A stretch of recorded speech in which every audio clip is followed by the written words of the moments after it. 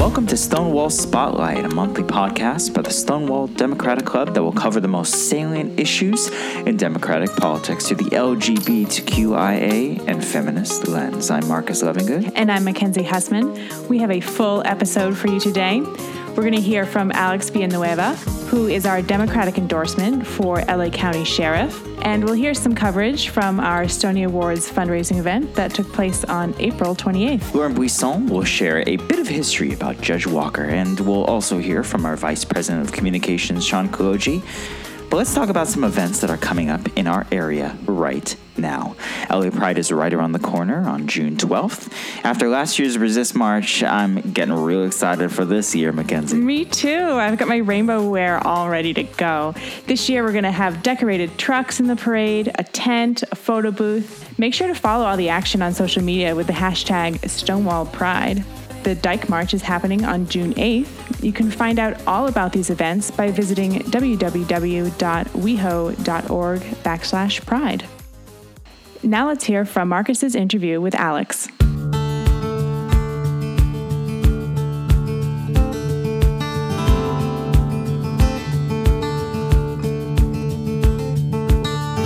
It's high noon for the Los Angeles County Sheriff's Department. Long plagued by accusations of excessive force, rogue deputies, and preferential hiring, the deep-seated rot of the LASD, the largest local law enforcement agency in the country, made national news when it conspired to obstruct an FBI investigation. According to the New York Times, the scandal reached the highest levels of the department.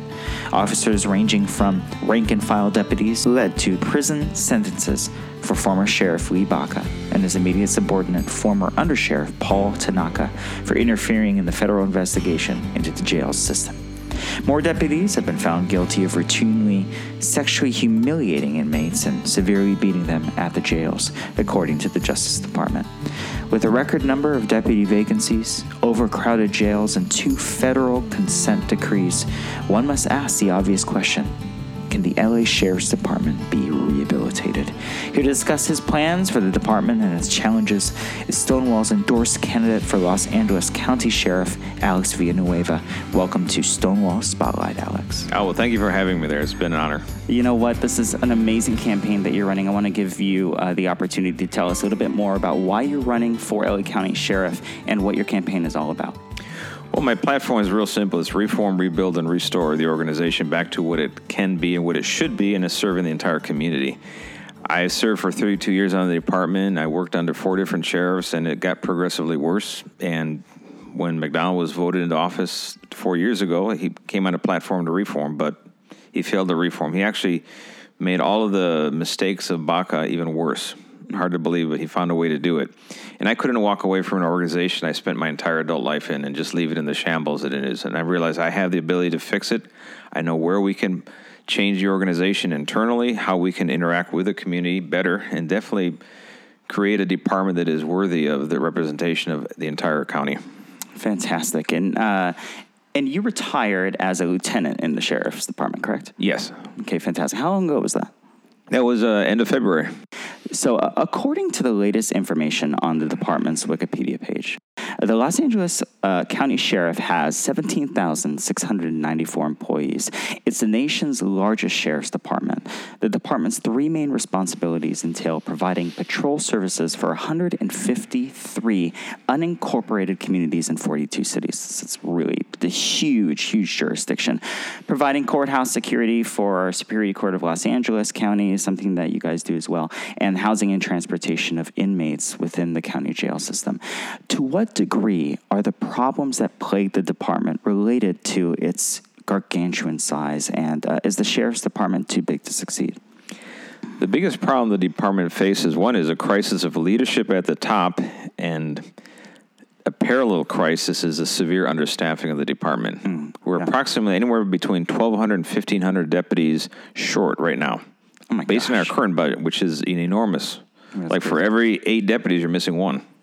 I'll give you a real simple example. The city of Chicago has 2.6 million residents, and they have a jurisdiction of roughly 285 square miles, give or take. The Sheriff's Department polices a jurisdiction that has 2.6 million people as well, almost identical population. However, our jurisdiction is spread out over 4,000 square miles. Chicago PD has 12,500 sworn law enforcement. They're the second largest in the country next to NYPD. We're the fourth largest with 9,500, and those that are dedicated to patrol is barely 3,500. So we're doing the same job that Chicago is with a fourth of the staffing. Gosh. That gives you an idea of how severe the problem is. So things are just falling through the cracks. Issues can't be addressed, and communities can't really be served like they should be. Well, prime example is uses of force. A problem that is near and dear to a lot of people's hearts is shooting of unarmed suspects, all these things. And they occur across the country, not as frequently as people think because they're amplified by social media. But if you look at the feedback and the studies that are done after these tragic incidents occur, one of the primary issues that is addressed is training or the lack of training. And how could things have been done differently if they were trained properly? Well, guess what? In the Sheriff's Department, we can barely keep up with the state mandates as it is, let alone train to a higher level of competency. We just don't have the staffing, the resources to train, and that is a big obstacle to reforming the organization. Of course. So is there any hope in sight when it comes to being able to get the resources to at least get more, deputies and people on the ground? With the current staff in charge, unfortunately, no. That's just not happening. So we have these huge staffing issues. How do you feel that we can get more deputies into the department? One is we got to start by not scaring them away. I mean, McDonald is priding himself, and part of his platform to bid for re-election is how many people he's fired. Well, you're not going to attract people, hire them by firing them. It just doesn't work. In fact, that's just bizarre, the whole idea. Right now, there are about 1,000 deputies, 1,100 deputies are currently under investigation. Jeez. Out of only 8,000. So that means that's that many people whose careers are on hold. Sure. They're non-productive. Some of them are angry, confused, bitter, you name it. And guess what? They're the people that we're expecting to go recruit other people to come into the fold. And it's just not going to happen. So we can't scare away potential applicants. We got to make the department more user-friendly for prospective employees. And then the current employees we have, right now we have an exodus of people leaving the department as soon as they can. When I came on, it was very common to see people work for 35 years, even 40 years. It was considered, I know in today's environment, millennials and newer generations, there's not that same cradle to grave, one employer their entire career. People tend to jump around. But in this profession, people tend to stay around because there's advantages for having seniority built in, plus, your ability to rise through the ranks and, plum assignments and all that. You gain those by seniority. If you jump around, you go back to the bottom of the barrel. So there's really not that. So there's if you're pension and things like that, health insurance and all those great things. But in this line of work, you want longevity. You want to encourage longevity. And right now, people are leaving left and right because, one, they're tired of McDonald. They're tired of the uncertainty of the conditions they're working under. And as soon as they get to the 25-year mark, which is when they're fully vested their health care benefits, then they just walk away. They're ready to go. And they're walking away, leaving a lot of pension on the table that they could earn. They just don't care anymore because they're that upset with his performance. Amazing. So we just got to, get someone else in there, much like you, to invigorate people to get involved. One of the things, too, we're going to attract a higher caliber of applicant right now. I want to raise employment standards. I want to raise the educational minimum standard to a 2-year degree or 60 units from an approved 4-year institution. And right now, we're at 96% of the people that apply get rejected, so we're only hiring 4%. Thanks. But that's of a pool of people that we're not attracting the best and the brightest. I want to raise the crowd entirely, their caliber, so maybe I can drop that rejection rate down to 80% instead of 96 down to 80 from a smaller number, and I'm going to be recruiting more people. And that's part of the key. And then providing incentives for education within the organization, providing standards, so all of a sudden we're going to get rid of a political patronage system that really scares people away and convert it into a merit-based civil service system where you're promoted based on how well you serve the community. Then all of a sudden I get buy-in from everywhere, and then people want to come into the organization. especially the underrepresented sections of Los Angeles County. And that could be in the African-American community, the Latino, the Asian community, the LGBTQ community. Some of these groups that are underrepresented throughout the organization, I want to hire them all. But I have to first make the place attractive for them to consider it as a career choice. Fantastic. So you've noted that the many, many challenges facing the department is the imperative that it be rebuilt from the ground up based on community policing principles and ethical standards of conduct. And you just talked about, grabbing people and citizens from each different, group in Los Angeles. That's really fantastic. But let's talk about the deputies that are there now under the investigation. Given its well-documented systematic failures, how likely is it that this goal can be achieved given such a long-standing culture of overuse of force, corruption, and even criminal misconduct by these deputies that we were just talking about? Surely many problematic deputies have yet to be rooted out, right? There's always going to be a certain element within any large organization, no matter what line of work it is, that they're going to be problematic employees. Mm-hmm. Some of them might be problematic because they're incompetent, others because they're malicious. And we want to make sure that all the policies and practices and investigative capacity we have in place is robust enough to discover them and weed them out. Right now, we're not there. In fact, our entire internal investigative apparatus is compromised. I'll give you a prime example of that. Under McDonnell, he had an assistant sheriff named Mike Rothens who left his position about 2 years ago unceremoniously because he was caught driving a stolen vehicle. Yikes. That made the news. It was a big splash, and it was an embarrassment for McDonnell.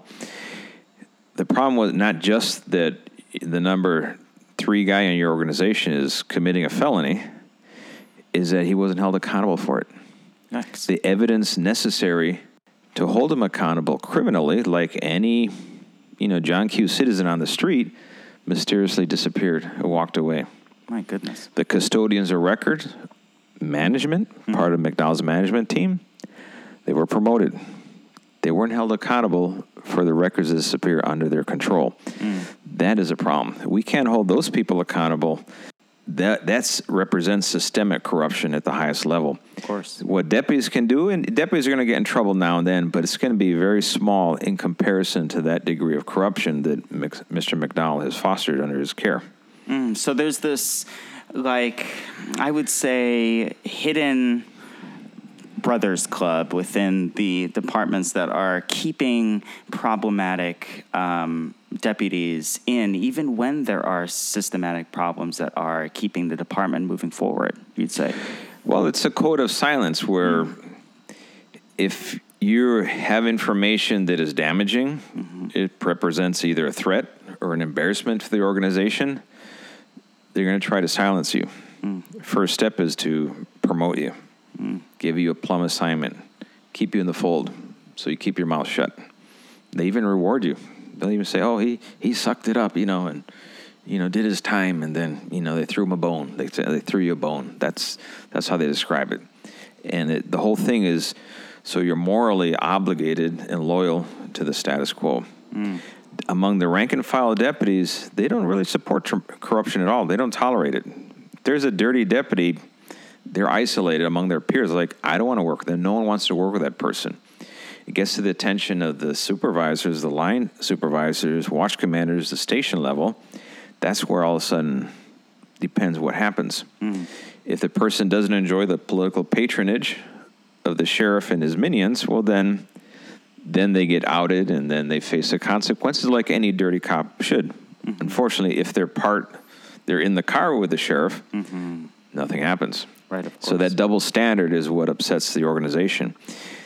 Under the reign of terror, I'll call it the reign of terror of Lee Bach and Paul Tanaka, there was a captain who became commander and then chief overseeing Internal Affairs Bureau and Internal Criminal Investigation Bureau. This is the same bureau, as the saying goes, couldn't find a crook in San Quentin. Yikes. What does McDonnell do? Kept this person on overseeing Internal Affairs and Internal Criminal Investigation Bureau. She just retired, I believe, 2 weeks ago. Oh, man. Those type of things really damage the reputation of the organization, and internally is just dispiriting to the morale of the rank and file, because the overwhelming majority want to do a good job, want to serve the community. That's what they came to to law enforcement to begin with, and they're faced with that example that's just horrific, and the indifference of both McDonald now and then my other candidate, Bob Lindsay, when he was overseeing personnel. They get paid to look the other way, or they just don't care because they don't want to rock the boat. Well, I've rocked the boat my entire career. Well, that's outrageous, because now it seems like there's so much emphasis and focus on the deputies, when really it's the people at the top, or the people kind of right below, that are not holding people accountable, not letting deputies who make mistakes, rehabilitate themselves. They just let it happen. Precisely. The deputies are going to make mistakes tactically and issues. And if it's just a simple tactical mistake, a policy mistake, no malicious part on their part, malicious intent on their part, there is no reason to put them through the grinder and destroy a career, which costs the taxpayer in the end. Because some of these people actually ended up getting wrongfully terminated. Then they have to sue to get their job back. And then the management or McDonald's thing is, well, go ahead and sue, get your job back. And guess what? 2-3 years later, they do get their job back. And it costs the taxpayers a fortune in the process, in the attorney fees, damages, all these things, plus the lost productivity. And now you have to rehire the angry, bitter deputy who lost his career over nothing.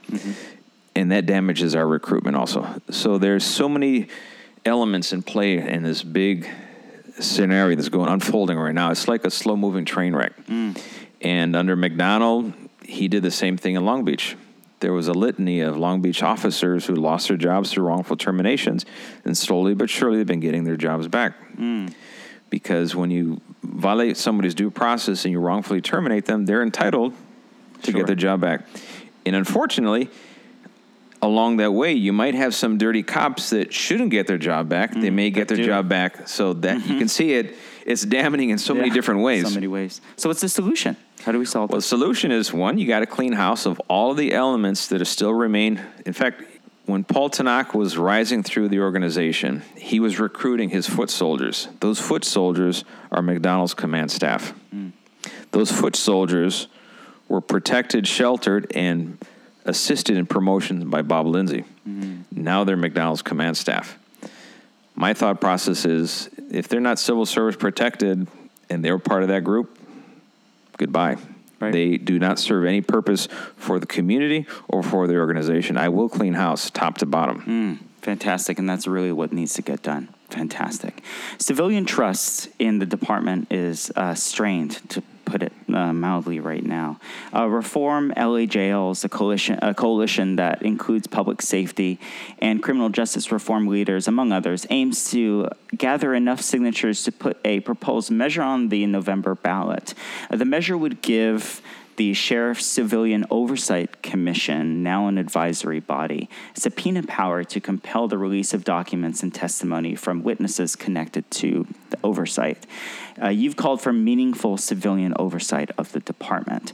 Do you support this initiative? And if elected, what steps would you undertake to promote transparency, ensure accountability, and regain public confidence in the department? I made this promise, in fact, to the lady who's the campaign manager for that ballot measure. I told her, if the measure passes, I will support it, because it is law. However, it will be unnecessary, because I will give them the information they need to do their job effectively, which is to be an effective representative of all the stakeholders in Los Angeles County. However, they need to operate in the aggregate sense. In other words, they need to be reviewing policies, practices, procedures, programs, anything of that nature, how it impacts the community, how it impacts the department, and give me that information, that feedback, either current practices, past practices, or something that is proposed in the future. And then we can sit down and I can make an informed decision based on the information they supply me. Fantastic. That's how it's supposed to work. We don't need to have subpoenas for that. At the individual level, however, the subpoena becomes inappropriate because we have other laws that impact it. You have the Peace Officer Bill of Rights. There is a process to get information at the individual level. It's called a pitches motion. But you have to be a party to a lawsuit to do that, and you have to be in standing to see the personnel files.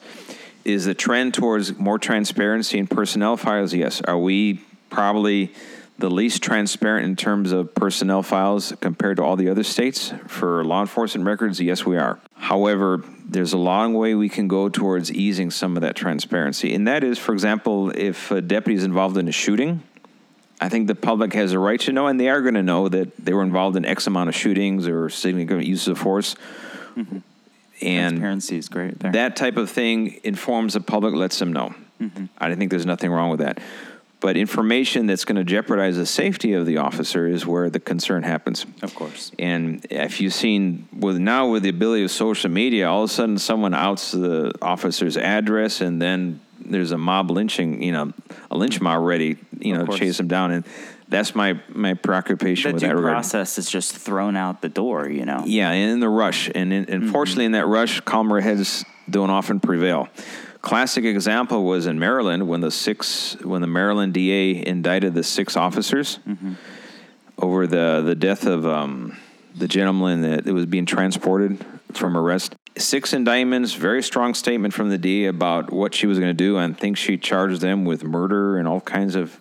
And I thought, based on the information at the time, that seemed like an overreach, and it turned out exactly that. She went over 6 because she went too far, satisfying the lynch mob mentality without, get your facts in order and then go forward with an indictment based on the facts that you have established and you can prove in court. It's important for due process because criminals are entitled to due process, so are cops. Of course. And I think it's really profound, and I haven't heard this from any of the other sheriff candidates or even from the sitting sheriff, that you really support bringing people to the table. Giving people a seat at that table and hearing, what their concerns are, like you said, and using that conversation to make an informed decision instead of your own gut instinct or something that may not be within the interest of the people, right? Well, my experience is that the best decisions are made that are inclusive, that everyone had a seat at this table, gave their opinion, and then you make an informed decision that represents the interests of everybody. And you have buy-in from all the different stakeholders because they participated in the process. It wasn't here, this is it, take it or leave it, which is what we have. In fact, the drone policy that we have right now is a prime example of how McDonald failed to use the Civilian Oversight Commission properly. He should have brought, hey, we have a drone, it has a potential to do some positive things. There are some preoccupations on the other side about privacy issues. What do you think? Let them hash it out and come back with a decision. Instead, he said, this is my policy, take it or take it. And you saw the reaction from the Civilian Oversight Commission. Oh, my goodness. It wasn't very... It wasn't But good. the actual issue that they should be used for, it made sense. Yeah, you want to search collapsed buildings with a drone? Who wouldn't want to? Right. You have a hostage in a barricaded situation. Who wouldn't want to have a drone to give an eye that no one can see without putting their head in the sights of a rifle? Of course. Those are the ones that are common sense ones, but it didn't make it out of that process because he bungled it from the very beginning. Yeah, you got to be common sense, and you have to listen to people. And a lot of that language was so vague, and people needed that assurance that it wasn't going to be used in ways that wasn't like the examples you just made. Right, and I do not support it being used in any other way. And, of course, we have so much fear of big brother watching us, and there's, of course, again, we're the victims of our own technology now, that every single day there's a new revelation of another way technology can be exploited in our detriment. We were talking earlier about the homelessness problem. It's right in my backyard here in downtown Los Angeles. Some 20% of county jail inmates are mentally ill. Add to this record number of drug addicts as well. And you have a system strained to accommodate a custodial population well beyond its mandate. However, the Los Angeles County Sheriff's Department agreed to federal oversight of this jail system in an effort to end abuse of inmates by sheriff deputies and to improve chronically poor treatment of mentally ill inmates, which is great. However, the department is yet to comply fully with this agreement. What are your plans to ensure that the department fulfills this obligation? And if elected, how would you work with other leaders to house the mentally ill and substance abuse more appropriately? Well, one, I have to sit down with the Board of Supervisors, the City of LA, the Mayor of LA, all the major stakeholders in the political arena. And we have, now with the bond measures that you mentioned, H and Double H, we have some resources. We also have the massive county budget. We have the pending reconstruction of the Men's Central Jail, for example. Mm-hmm. So there are a lot of resources that are going to be devoted, and a lot of them are going to be constructing capital assets. The question is, what are we going to build and why are we going to build it? Mm-hmm. Are we going to build another warehouse for human beings like Men's Central Jail? Right. God forbid, no. Let's hope not. But that's literally what it was built for back in early 1960s. Mm-hmm. And is a horrific design that doesn't allow for anything. Modern construction is one that increases sight, line of sight, mm-hmm. increases sense of community interaction that are more positive instead of just warehousing people in rows, where you're just looking at a wall. Right. So, but then who belongs in there? Big question. So we have to really start thinking about from the bigger picture. And it's really easy to get down into the ideological weeds and just blind yourself. Well, I'm a conservative. If they break the law, they got to go to jail. Or I'm a liberal and no one belongs in jail. It's dehumanizing.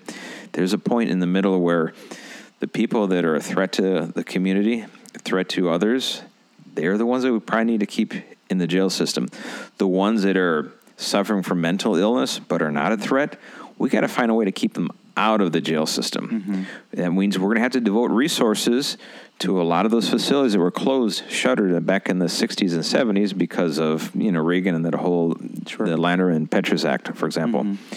We got to find a place to put them. I don't want them parked on 6th and San Pedro in a tent. Right. They do not belong there. No one belongs there. They need to be rehabilitated. We need to focus more on rehabilitation, correct? There's some that are we need to focus on rehabilitation. There are some, unfortunately, that are so mentally ill that it's tough to find a place. The most we can do is keep them safe, comfortable, ensure they get proper medical care and medication that they're not getting right now.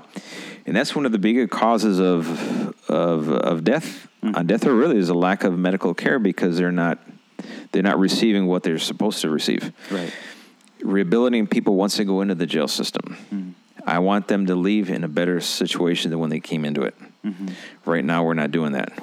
Yeah. One good thing that Lee Baca did probably the only good thing he did when he was in office was he cast the stay in custody in a different light. He created the education-based incarceration, the philosophy that you should learn when you're in custody, taking advantage of the time, come out with more skills so you're employable. So when you go into reentry, you actually have something to offer an employer and that they can hire you, of course, get you out of a life of crime.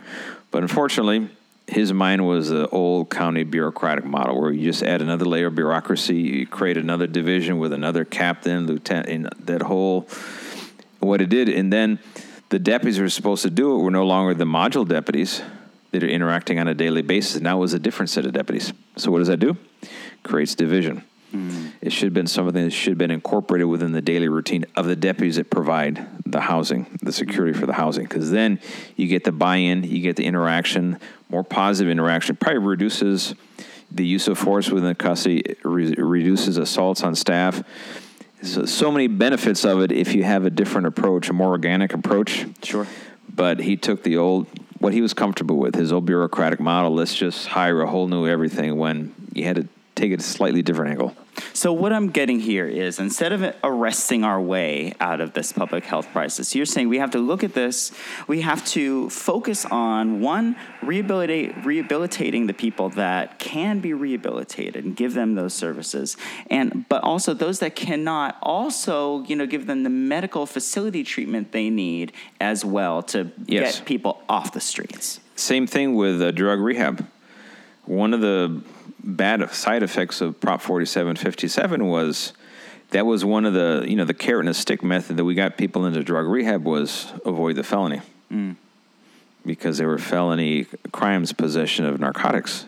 When it became misdemeanors, all of a sudden that incentive disappeared. So actually the bed space in rehab centers started getting bigger and bigger because they no longer had, before you could not get a bed space, and that was the fight the judges had in the courts. Right.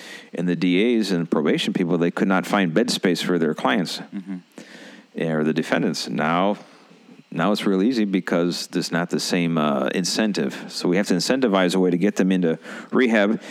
And where we need to tweak 47, 57, AB 109, we need to just be honest with ourselves, get some good, clean data. Yeah. Not from the screaming heads from both sides of the spectrum, but just, okay, what's working, what's not working, and then go back, okay, can it stay the same? Do we need to tweak it in some fashion? But be honest with ourselves. Problem is that we adopt an ideological posture, and then we just shut out everybody else because it conforms to our belief, right? And we're ignoring the reality on the ground. But our decisions need to be based on hard reality. Metrics. Got to look at the metrics, and we got to implement for the needs of what the needs really are. True, and your statement about arresting our way out of a problem, that statement has been repeated by about every sheriff and chief of police and DA in the country at this point in time. And it's true, because that was a model of the 80s and 90s. Now, okay, we're going to arrest the people that really need to go, the ones that pose a threat to our community. The ones that are in drug, well, that's more of a medical issue. Let's see how we can get them off to that path. Juveniles, do juvies or, young kids do stupid things? Yeah, every young kid does stupid things. We got to make sure we're not going to send them down the wrong path that they can't recover from and have them start their life with an anchor around their neck. If we can avoid it, let's avoid it. Let's keep them on the right path. A good example is my wife and I, she just retired with me from the sheriff's department. We have a couple, and they clean houses for a living. They have 5 kids. One of their kids, at the age of 14, decided to light an M80 in the athletic field of their local high school. After class, late in the afternoon, of course, big bang, car alarms went off and all that. They caught him, detained him. They're going to throw the book at him. Destructive device, terrorist threats, or act of terrorism. And the school was going to expel him. I mean, the typical over-the-top reaction. So I wrote a letter, and I addressed the concerns of the parents and explained that, no, he shouldn't. And they actually listened. Wow. Fantastic. He's in his second year of medical school. Wow. So that can tell you how that one point in time, had they just went along with that approach, the outcome might not be the same. Fortunately, they listened, we have a positive outcome. But so in that crowd, we have to be mindful of that. Absolutely. That we have to make good decisions that are going to encourage our youth to take a path towards respecting the rule of law, taking care of their family, and then having that focus towards moving up, going to school, going to college, getting a job, being productive members of society. Absolutely. So, as you know, jail facilities are subject to chronic overcrowding at this point, which triggers a host of complications, particularly for LGBTQ prisoners. LGBTQ prisoners can present unique housing requirements to ensure their safety while in custody. How is the department doing with regard to keeping LGBTQ inmates safe without resorting to solitary isolation? In the women's jail at Central Regional Detention Facility, I worked there for 2.5 years, and there is no segregation based on being a member of the LGBTQ community. It's just you're there physically, qualify as a female, that's where you're housed. There is no other alternative to that. Within that system, the only people that are isolated is because they pose a threat. Either they assaulted other inmates or engage in some act of violence, or they're a threat to themselves. They're trying to kill themselves. Those result in isolation there. Where it gets trickier, then when you go into the transgender community, then it starts getting a little more difficult, because the medical staff might say, wait a minute, I have a transgender woman. Is a gender reassignment surgery completed or not? Where does the person fall along the spectrum? And because of that, what's the liability of the county if I have a person who is in one halfway through, but then all of a sudden assaults a member of technically the opposite sex? Can that person turn around and say, you failed to protect me? So you get both sides of the coin. And this is unfortunate, but fortunately there's a large enough number on the male side, the transgender male, that they can be isolated amongst themselves. They're not isolated by themselves, but there's enough where they have their own housing location within the system. But then again, it's a men's central jail, which is not, like I said, it's a warehouse for humans. So that's the place I want to get them out of. They don't belong there. Wow. But then we have another competing issue, which is their security level. Are they a homicide suspect? Are they at the highest security level? And it's inappropriate to house them anywhere else. So there's a lot of competing things going on at the same time, but we need to definitely ensure we're working with representatives of the community and those that are incarcerated to make sure we have the resources necessary, or we're going to have to go to the Board of Supervisors and say, this is not going to work this way. We'd like to take another plan of action. Or in the future, as we're building and changing Men's Central Dale and those resources, is there another alternative we can use to house members of the LGBTQ community safely? And it's always going to be on the male side that is the challenge, not typically on the female side. Mm-hmm. Interesting. And that kind of gives you an idea of how, and this is how the lawyer is going to be thinking about what's the threat to the county. Interesting. And are these programs, like for trans individuals, are they at all the jails in, would you say, across California, or is that starting to happen more and more? We probably have more to do with it only because of sheer number. Sure. I think San Francisco probably might be in the same boat as we are to a smaller degree because their system is smaller than ours. But just by sheer numbers, we probably have the biggest. I'd probably gather to say the biggest in the entire country. Wow. Now, the question is, the resources don't always match the need. In our case, we don't have the resources that match the need we have. And Great. Going back to the mentally ill population, those that we can divert and stay away from the jail system entirely. For example, also the cash bail system, the process of reforming that, where it's not money that tells you you can stay in jail while you're going through your trial. Those type of things also impacts the LGBTQ community as well. So there are things we can do to improve the situation. Most of them are not happening the way they should. Right. And so I'm really, really glad that you're dedicated to helping us really dedicate to strengthening these programs within the jail system and really be there for the trans community, because it's really, really important right now as the trans community, of course, as they become more prominent in our society, they're still extremely targeted. Oh, and I agree. And one thing I want to do, too, is I want to hire them. We don't have enough. They're definitely not reflective of our population on the sworn side or on the civilian side. And we need to hire more. And then the more voices we have within the organization, it's going to better serve the LGBTQ community overall.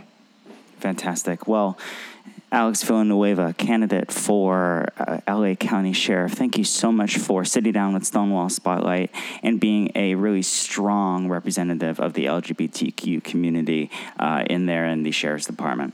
Oh, well, thank you for your time. I am Alex Villanueva, and I am Stonewall.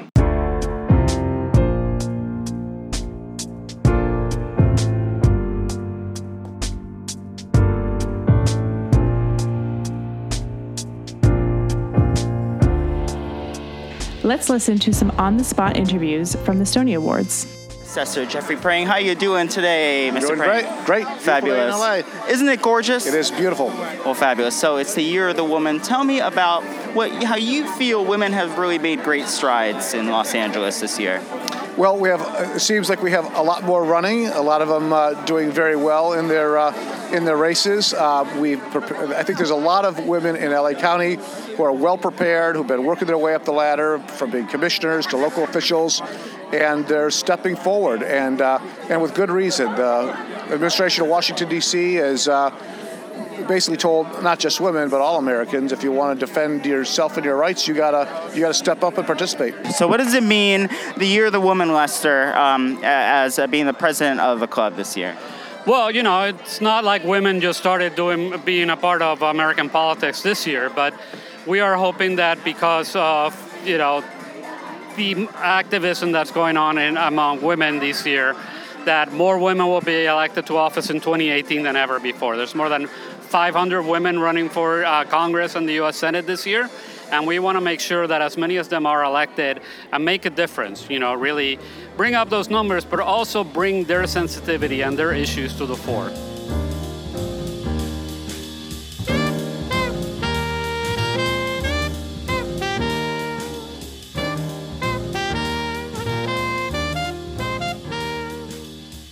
Excited to have Sean Kaloji on Stonewall Spotlight today and on this episode. This is his first time on the show. Sean is the Vice President of Communications at the Stonewall Democratic Club. He also happens to be the Editor-in-Chief of Stonewall Spotlight. Thanks for being with us today, Sean. So glad to be behind the mic today. It's really nice to have you in person. We're doing amazing things and making a big difference. And one of the big things is, election coming up. We've done all these endorsements. We've interviewed some great candidates, Ricardo Lara, Monica Rodriguez, Luz Rivas, yeah. Rivas was amazing. And, she won her election. She's looking good to win again on June 5. Yeah. All these great interviews. And so, we're leading up to that June 5 election. People are turning in their mail-in ballots. Send in your ballots, drop them off at the collection locations. We're happy to have you on here because it's important. I know a lot of you out there have not, you don't really know all of the races on there. You don't know, who you should pick because you guys aren't necessarily in the room. So Sean is an expert at, who's running, why they're running, and why you should choose them as well. Just because our endorsements team has done such an incredible job at lining up interviews for us at the club. I mean, I think it was like over 70 candidates were interviewed. Oh, absolutely. Right? Yeah. And our slate, you can check out our website and see it. And we have a tremendous slate of endorsed candidates. But let's get into that. Right. Right. And we're also going to look at not just the ones we've endorsed, but just kind of the big races to watch. I'm kind of a political junkie. I love to watch the returns come in. And so if you're watching on Election Day on June 5, what are we looking for? And I think first let's look at the statewide races. Yeah. Obviously, governor is the premier race. Big one. Number one, right? Yes, it is. Absolutely. Jerry Brown's leaving us again. Again. I mean, after the most terms of any governor. And a lot of people, he's, been a Democratic governor. He kind of has a certain style of governance that we've been used to. And we're definitely going to have a change. And we have Gavin Newsom, Lieutenant Governor. Stonewall has not endorsed in this race. Right. Let's make that clear, everybody. Yes. We have not made So he's the front runner. And I think everyone would agree that he's definitely going to make the runoff. And so California has the top two primary. We don't have party primaries anymore. Everyone's voting Republican, declined to state, Democrats. We're all voting for the same folks. Whoever gets the top two, whether it's two Democrats or a Democrat and Republican or a Democrat declined to state, they go on to November. So I want to explain to everybody kind of what you just said, because a lot of people don't really know how the California primary works in the general election. So it's not like in the presidential election where you go and you have your Republican primary, you vote for your Republican candidate, Democrats do the same. In California, it's the top two vote getters, right? The top two people, whether you're a Republican or a Democrat, that get the most votes go on to the general election, right, Sean? Correct. And of course, as you mentioned, the exception is the presidential election. And, sometimes you have special or local elections, which have, if you get 50% in the primary, there is no runoff. All right. But, so let's go on to governor now that everyone knows that information. Absolutely. So, we talked about Gavin Newsom. He's the front runner. We expect to see him in November. And so he has a lot of supporters. He has a lot of establishment support. But, he's also kind of more associated. When he was in San Francisco, San Francisco has kind of more of a grassroots versus a Brahmin kind of corporate political establishment. And so he's more associated with the more moneyed side of that politics in San Francisco. Although there's a long history there too. Right, he does. As a statewide candidate, though, he's definitely moved to the left and been, a more progressive voice and been on that. We also have L.A. Mayor Antonio Villaraigosa. He's super popular here in Los Angeles. Absolutely. And we haven't had a Latino governor. And obviously Latinos are the largest demographic group in California right now and are a growing political powerhouse. And he has connections to that community. He's kind of running a little bit more moderate on some areas than maybe Gavin Newsom is. And there's a kind of a north-south divide, as you pointed out, very popular with some people in L.A. John Chung is also running. He's a controller. He's been our treasurer. He did a very good job. He has a lot of respect for the way he's managed the state, the way he's helped us through financial crises, budget crises. The problem is he doesn't seem to be catching fire necessarily. And not really, no one really knows his name. He doesn't have any name recognition like the other two do outside of the party. Right. I mean, I think people may know him because they've seen him on the ballot, but he certainly is not he's not catching the fire yet, Sure, the way he is.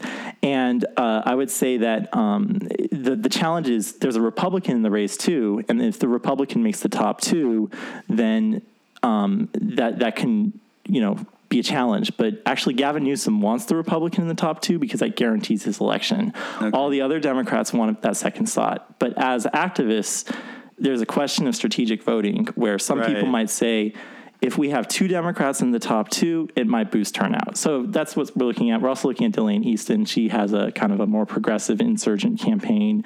She's the only woman running, Year of the Woman. So she has that going on. So lots going on in the governor's race. Can you give us a very prediction? Interesting. I think it's going to be Newsom versus the Republican. I think Cox, the Republican, John Cox, is going to probably come out ahead. Gavin Newsom is running ads attacking John Cox for his position on gun control, but he's kind of playing a jiu-jitsu move where he's attacking him on gun control in order to increase his Republican support so that he gets more votes. And so with that going on and with the fact that you have so many good Democrats in the field, I think it's going to be Newsom versus Cox in the November election. All right. Well, that's governor. So their next, big high-profile race is the Senate race, right? Yes, and this is what's really interesting about this race is the divide, because you have Dianne Feinstein is an institution in the state. She's has a lot of accomplishments to her name. Her work on the Intelligence Committee, kind of taking on the Bush administration over the torture situation. She has a number of accomplishments on the Judiciary Committee. But at the same time, she has somewhat of a more moderate record that some of the party activists are concerned about. Sure. And so you have Kevin De Leon also running. He is trying to get that activist support. And also there's the situation also where immigration is at the forefront. And he's one of the leaders on immigration. And a lot of people think that maybe his voice needs to be at the table on the immigration issue. So I think both of them are very interesting candidates, and I expect both of them to be on the ballot in November. I know it's a big party divider here in California, this specific race.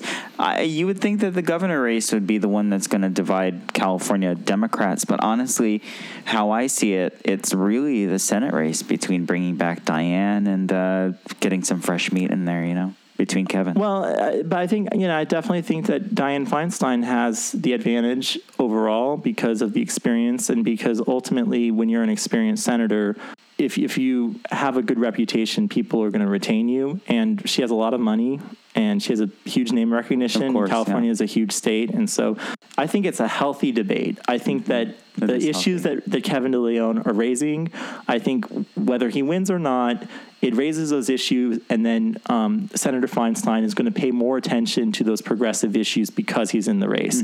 So, he may win. I think that Dianne Feinstein has a very strong chance of retaining the seat, but I think having that pressure from the left is a good thing. Yeah, it's definitely getting conversation going, and definitely from Di-Fi's campaigning and the messaging she's putting out there, it's bringing her definitely further away from the center, in my opinion. It seems like Kevin's, pulling her closer to the left. I absolutely think that's the case. Yes. It's a good thing. So, Lieutenant Governor, which is a position that's often looked over. Can you talk a little bit about those? Yeah, and I don't think it has that much power either. All of the candidates are not very well known, and I don't think we need to focus too much on it, but I would say that the advantage goes to Eleni Kounalakis, because I think being the only kind of prominent woman in the race that's a Democrat, that gives her an advantage over a lot of the other candidates. Senator Ed Chavez is also in the race, Ambassador Jeff Bleich, but I think that she'll be in the November election with a Republican, and she's relatively new to politics, but the lieutenant governor's office is a great place to learn about politics. And by the time you're out of the office in 4 years or 8 years, you will have the experience to take it to the next step. And just so everyone knows, if you didn't know listening, of course, our current lieutenant governor is Gavin Newsom. So, correct. And Stonewall did not endorse in this race. So we're just saying that just based on the polling and just kind of the dynamics, we just think that's going to happen.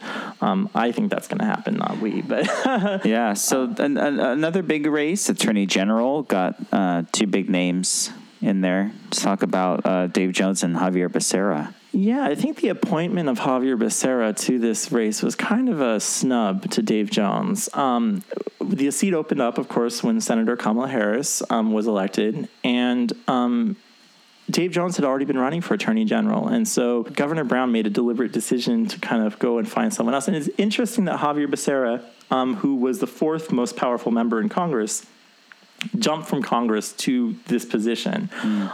I think it's a different culture in Sacramento. I think, a lot of people support him, but Stonewall supports Dave Jones because Dave Jones has kind of been focused on the grassroots. We feel that he has a better grasp of some of the key issues that have been affecting the state, having worked as insurance commissioner, and is the best choice for that position. I think that both Dave Jones and Javier Becerra will advance to November, and I think it's going to be a really tight race. I think it's going to be really tight. I don't know who's going to win. I think it's going to be probably one of the ones to watch. And one thing to watch in the primary is look at the vote totals. It's the top two. They get another chance to run, but whoever comes in first after the primary in terms of the most total votes, that's an important indicator of the health of their campaign. Interesting. Very, very interesting. So just some last, tail end candidates here. Positions, of course, our Secretary of State, Alex Padilla, and Controller Betty Yee. We've endorsed both of them again, right? Absolutely. Controller Betty Yee and Secretary of State Padilla, people have been quite happy with the job that they're doing. And also newcomer Fiona Ma, she's expected to win handily without much opposition. I expect, they'll proceed to the fall and rack up more than 60% against whatever Republican they face. Great. So that's kind of a nutshell of the key races that we really believe are important and that you guys should have some great information about. But what I really want to talk about with you, Sean, right now are some trends to watch in California. Mm-hmm. I know that there's some social media stuff going around, especially with the North Callens and Southern California divide. If you can talk a little bit about that. Well, yeah. So for a while, our senators and the governors have come from Northern California when they're Democrats. Governor Brown, Governor Davis was from down here, but Senator Feinstein, Senator Boxer, Senator Harris, we have a majority of the population down here. And so there's a little bit of that dynamic going on. So that's where you see that in the Gavin Newsom versus Villaraigosa or John Chung race. Both Chung and Villaraigosa are from Southern California. You also see that in Javier Becerra being from Southern California, or Dave Jones from Northern California. Although Dave Jones has worked very hard to get broad statewide appeal, it's a dynamic to look at when you're looking at the election returns. And then kind of what we were talking about before with Di-Fi and Kevin DeLeon, you have this establishment versus progressive insurgencies that are kind of, battling out within the party right now in California, right? Absolutely. Although it's kind of interesting that De Leon would be considered a progressive insurgent, given that he's state Senate majority leader. So he definitely is a different part of the establishment to some extent, but he's tried to harness that energy. Although, we look in the governor's race, we see Delane Easton's trying to kind of do that type of campaign, although it hasn't really caught fire in terms of getting her into the top two. Now, to discuss kind of Kevin DeLeon's power within the state, we haven't even talked about the power of the Latino vote here, of course, and that's going to make a huge difference, of course, right? Right. I think that, after Prop 187 happened, you saw a big increase in California in activism in the Latino community. You saw more voter registration, more voter participation.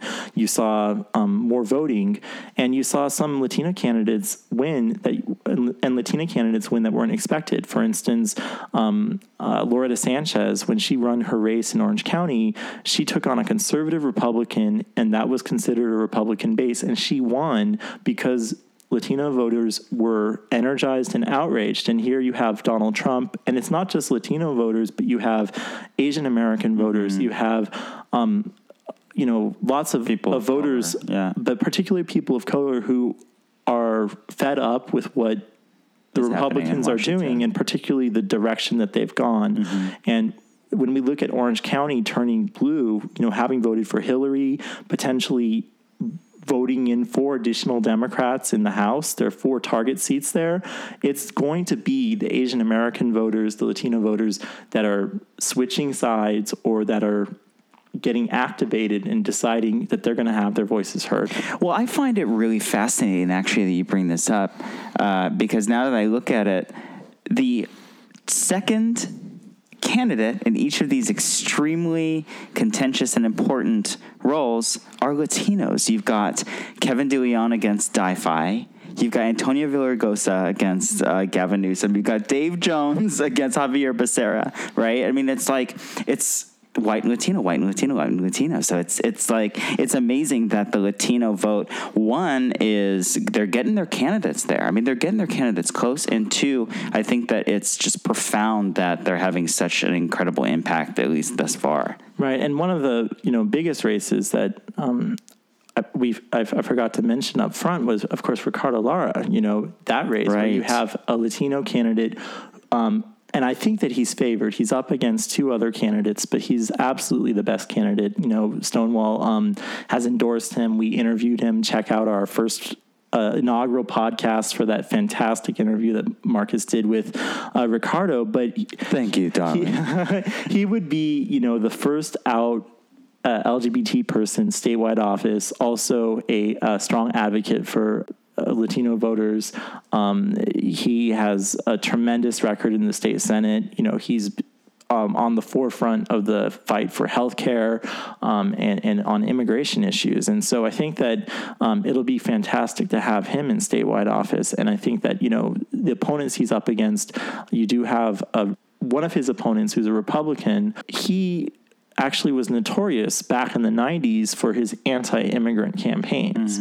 So you have a really good contrast with a strong LGBT Latino Democrat who's progressive and has a good record versus a Republican who fits into the mold of Trump before Trump in terms of the 90s, in terms of the hateful rhetoric towards immigrants that we were seeing at that time. So let's talk about what is on every Democrat's mind, and I believe Republicans' mind too, is taking back the House. What are your predictions and what are the chances of Democrats taking back the House in November? I think that the Democrats have a really good chance. I think that there are a lot of different factors. For instance, Trump's polling is about between 37% and 42%. So it's not good. Democrats have an edge in the generic congressional ballot.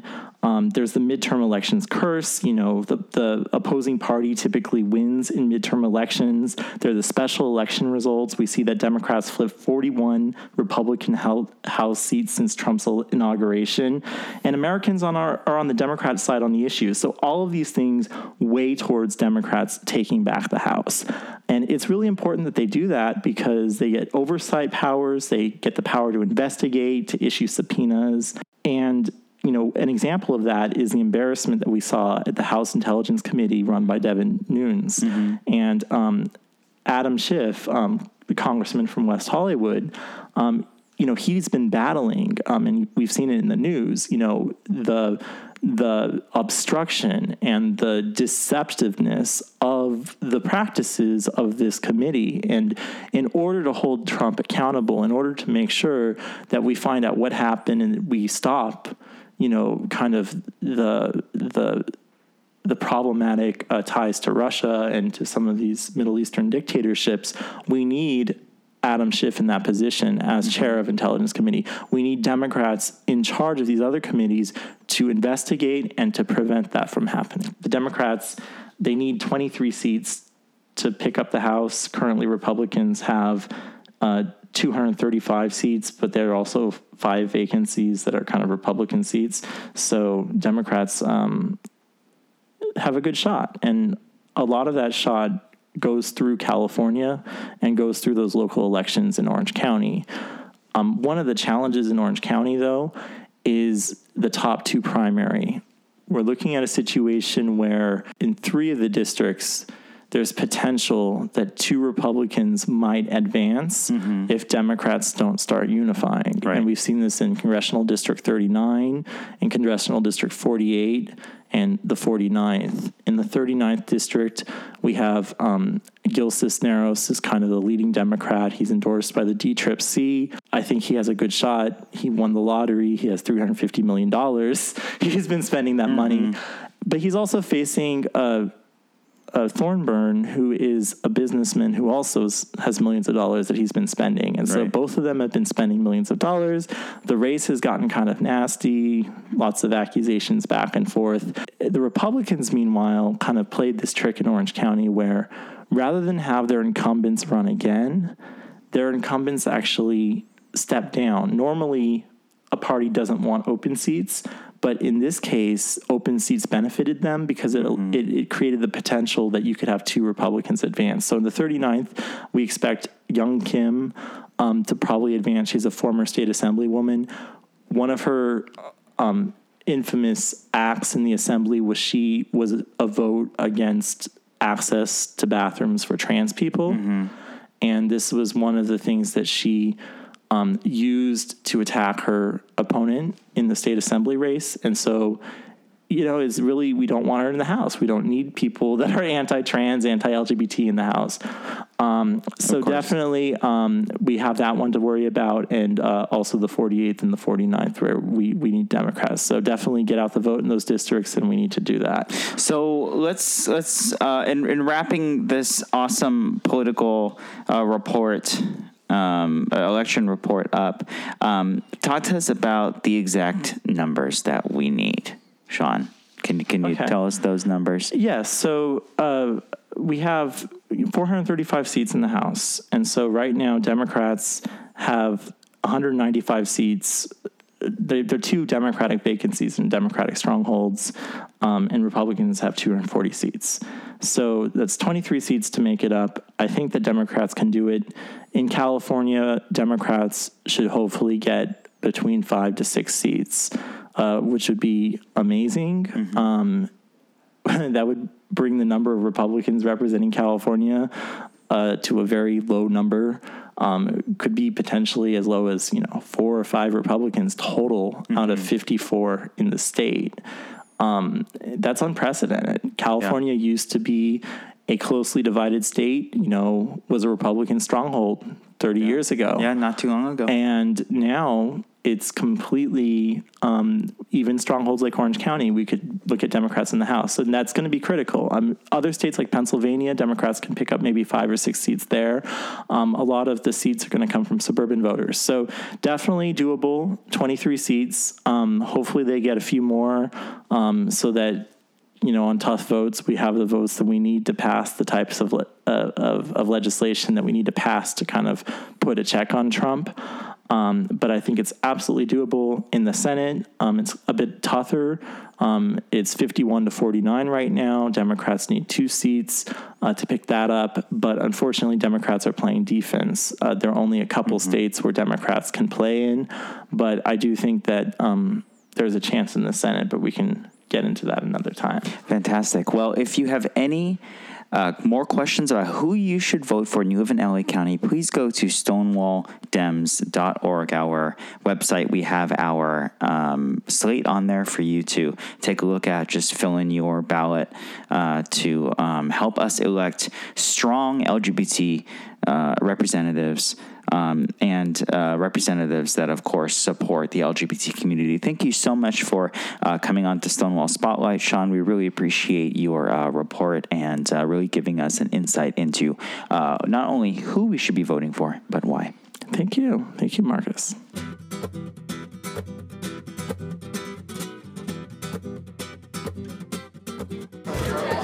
All right, we're here with the wonderful Miss Senator Holly Mitchell. How you doing, darling? I'm fabulous. How about you? I'm doing wonderful. Are you excited about the Stonies today? Always excited about the Stonies. I'm a past honoree, and I will cherish that memory always.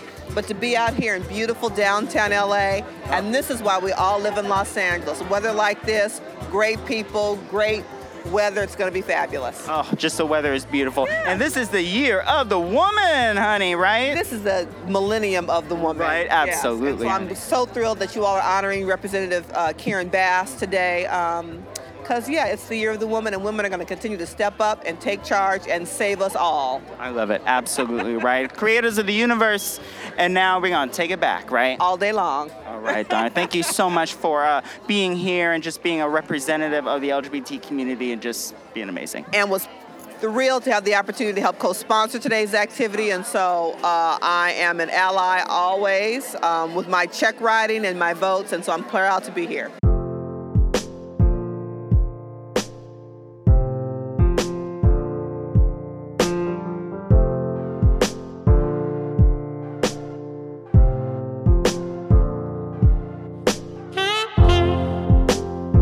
Martin Luther King Jr.'s oft-quoted observation that the arc of history is long, but bends towards justice, comes readily to mind when considering the long fight for LGBTQ constitutional equality. Many of those victories are recent ones. Lawrence v. Texas in 2003 overturned the Supreme Court's egregious 1986 ruling in Bowers v. Hardwick, and declared that all Americans were entitled to the privacy of their own bedrooms, regardless of sexual orientation. In a dyspeptic dissent, the late Justice Scalia warned the court that the Lawrence ruling had opened the door to gay marriage, which is indeed what happened in 2013, when, in a 5-4 decision of Windsor v. U.S., the Supreme Court found Section 3 of the Defense of Marriage Act to be unconstitutional, quote, as a deprivation of the liberty of the person protected by the Fifth Amendment. Much of the arguments brought to the court were decided in a San Francisco Federal District Court, where Judge Vaughn Walker tried the constitutionality of Proposition 8, which declared marriage as being between one man and one woman. In overturning Hollingsworth v. Perry in 2010, Walker put his shoulder to the door of marriage equality, enduring some personal splinters in the process.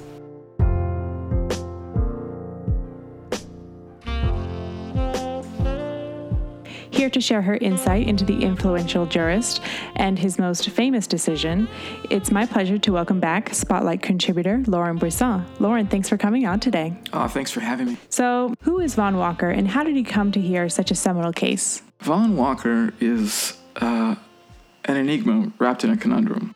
He was, in the late 1960s, a Woodrow Wilson Fellow at the School of Economics in UC Berkeley. And then he takes his JD at Stanford in 1970. After clerking in the U.S. District Court for the Central District of California, Walker goes into private practice in San Francisco. It's been said of him that his approach to the law was a melding of economics and the law, sober and conservative. Now, what makes him particularly interesting in this case is that Walker's a Republican who was nominated to the federal bench twice, first by Reagan in 1987 and again by George H.W. Bush in 1989. His nomination was opposed by Democrats, led by Nancy Pelosi, who considered Walker hostile towards the LGBTQ and poor communities, mostly because of his success as a private lawyer, where he represented such controversial clients like the NRA. But what he's best known for is his successful enforcement of the trademark of the Olympic name. And the Gay Olympics was enjoined from using it. And this basically kind of enshrined the animus with which he was held. When it comes down to hearing Hollingsworth v. Perry, the case we're going to be talking about today, he was actually randomly selected. There are many twists and turns involving marriage equality in California.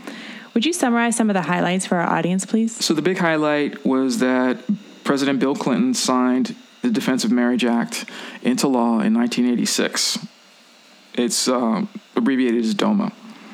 California, as many states did, then decides to get its own law to sort of duplicate DOMA, right? And DOMA basically said marriage can only be between one man and one woman. So Prop 22 comes along in 2000.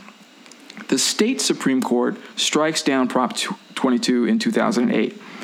In the 2 years between Prop 22 and when Prop 8 is voted in to amend the state constitution, 18,000 same-sex couples get married in California. Now, what this means, and the question that really is looming large, are those 18,000 marriages now null and void? Right. Or are they allowed to exist in a parallel universe where, this group is married because it's always harder to take away rights, but nobody else can join this group? So you can see how the court has to get involved to resolve this conflict. Well, wasn't Hollingsworth v. Perry unusual in many respects, especially its plaintiffs? So when it gets to the federal district court, and that's when Walker comes into the picture, the nominal defendants of the case would have been the governor and the attorney general, which were Arnold Schwarzenegger and Jerry Brown at the time, neither of whom wanted to defend this law. Right. They declined. So you would think that in declining it would disappear. California law allows for a wide variety of people to have what the courts call standing.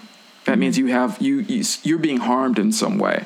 And so the people who supported the initiative that became a constitutional amendment became the people defending Prop 8 and its constitutionality. And the lawyer for the defendants was Charles Cooper. So what was the immediate aftermath of the ruling? Well, this is the beauty of Walker's 138-page decision. In declaring Proposition 8 unconstitutional, Walker becomes the first federal judge to invalidate a state's ban on same-sex marriage. And he minced no words, an unconstitutional act of discrimination. He said that and I'm quoting here, all that Prop 8 accomplished was to take away from same-sex couples the right to be granted marriage licenses, and thus legally to use the designation marriage. It serves no purpose, and has no effect other than to lessen the status and human dignity of gay men and lesbians in California. Facts matter. In that 138-page decision, Walker's meticulous finding of facts lays out the logical arguments that were used in the successful case of Windsor v. U.S., which struck down the key provisions in DOMA that held that marriage was between a man and a woman as unconstitutional. His finding of facts, which are now enshrined in laws, nobody can get rid of how he logically pursued the case and supported his reasoning. That's here to stay. And that's what made it really, in my view, gave it so much punch. Yeah, you have to go through it methodically in order to really prove it. And it would have been simple for him to actually issue a much shorter ruling because the defendants put up 2 witnesses as their experts, and their expertise was eviscerated by the lawyers for the plaintiffs, who were David Boies and Charles Olson. They come together on a libertarian issue, and they just follow the weight of Walker's reasoning all the way towards the Supreme Court, and they're successful. So when he retired from the bench, Walker reflected on his most famous case, one witness's testimony in particular, right? Well, this is interesting. So with Walker, he had been quietly but openly gay for quite some time. And it wasn't common knowledge, but people shouldn't be surprised by that. Jurors keep their lives private. That's why they're judges. Right.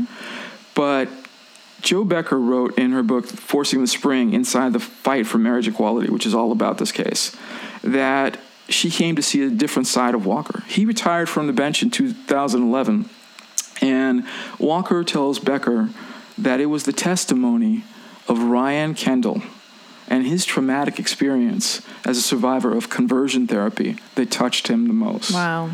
And for Walker, this meant that he thought about his own attempts to cure himself of his homosexuality. And people need to remember that when he was going to therapy to try and be made normal, homosexuality was still considered a mental disorder. Yeah. It took him a long time to become comfortable with himself. And after he retired, he publicly told the press that he was a gay man, whereupon they tried to appeal his ruling under the notion that he should have recused himself, which was preposterous, because you go down that rabbit hole, then no judge would ever be able to hear any case, because they'd always have a conflict now, wouldn't they? And so, of course, that was dismissed quite quickly. Well, Lauren, is there anything else that you'd like to add? Well, one thing I'd like to point out that, and what Walker has said, is that he considers the beginning of gay marriage to start in 1962, when every state criminalized gay sex, every single state. Towards the end of 1962, Illinois puts it in the Common Code, but it's no longer, you're not going to be heading to jail for a felony. And in 1967, 2 men in Minnesota try looking for a way to get married and to try and challenge this. So people need to be aware that it may seem like these all came together in a rush, but this has been something, this move to justice has been going on for at least a lifetime. And one of the things that for me was most telling about Walker's ruling was, it's in his conclusion. And he just says, Proposition 8 fails to advance any rational basis. A rational basis is the lowest standard of scrutiny when you're evaluating a case. In singling out gay men and lesbians for denial of a marriage license. Indeed, the evidence shows Proposition 8 does nothing more than enshrine in the California Constitution the notion that opposite-sex couples are superior to same-sex couples. Because California has no interest in discriminating against gay men and lesbians, and because Proposition 8 prevents California from fulfilling its constitutional obligation to provide marriage on an equal basis, the court concludes that Proposition 8 is unconstitutional. Wow. Well, thank you, Lauren. It's always a pleasure. The pleasure was mine. Thank you so much. Everybody, we're here with Wendy Segal. She is a candidate for judge here in Los Angeles. Thank you so much for being with us today. Thank you for having me here. Fabulous. So tell us about what it means to you about it being the year of the woman. Well, I think 2018 is the year of the woman, as is every year, but especially this year as I'm running for judge, and I got the Stonewall endorsement last week, which means the world to me, and it means the world to me to be at this event. Thank you so much for being here, too. And thank you so much for advocating on behalf of the LGBT community and just, feeling like it's going to be an amazing time for us to succeed, right? It is, and this is my community as well, and I'm honored to be here today. Fantastic. How do you feel like women have made big strides this year in LA? Well, I think there's a lot of women running for judge and other offices, and hopefully we will persevere and we will win. All right. Wendy Segal, thank you so much for being with us today. And on 3, we're going to turn to the camera and say Stonewall. Ready? 1, 2, 3. Stonewall!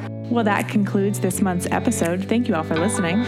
It was such a great episode, wasn't it, Mac? It really was. They're just getting better. They just are. And we really want to thank all of you for listening. And we're excited to bring you another episode of Stonewall Spotlight next month. Yeah, tune in then.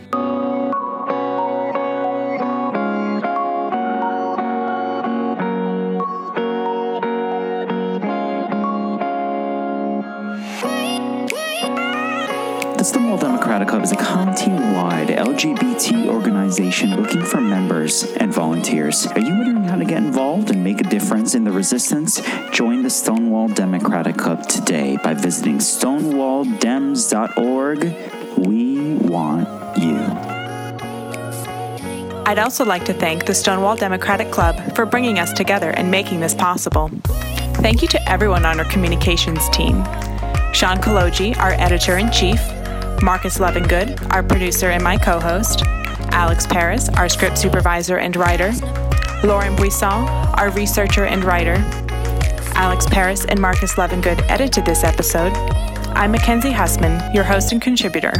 Thank you for listening to Stonewall Spotlight.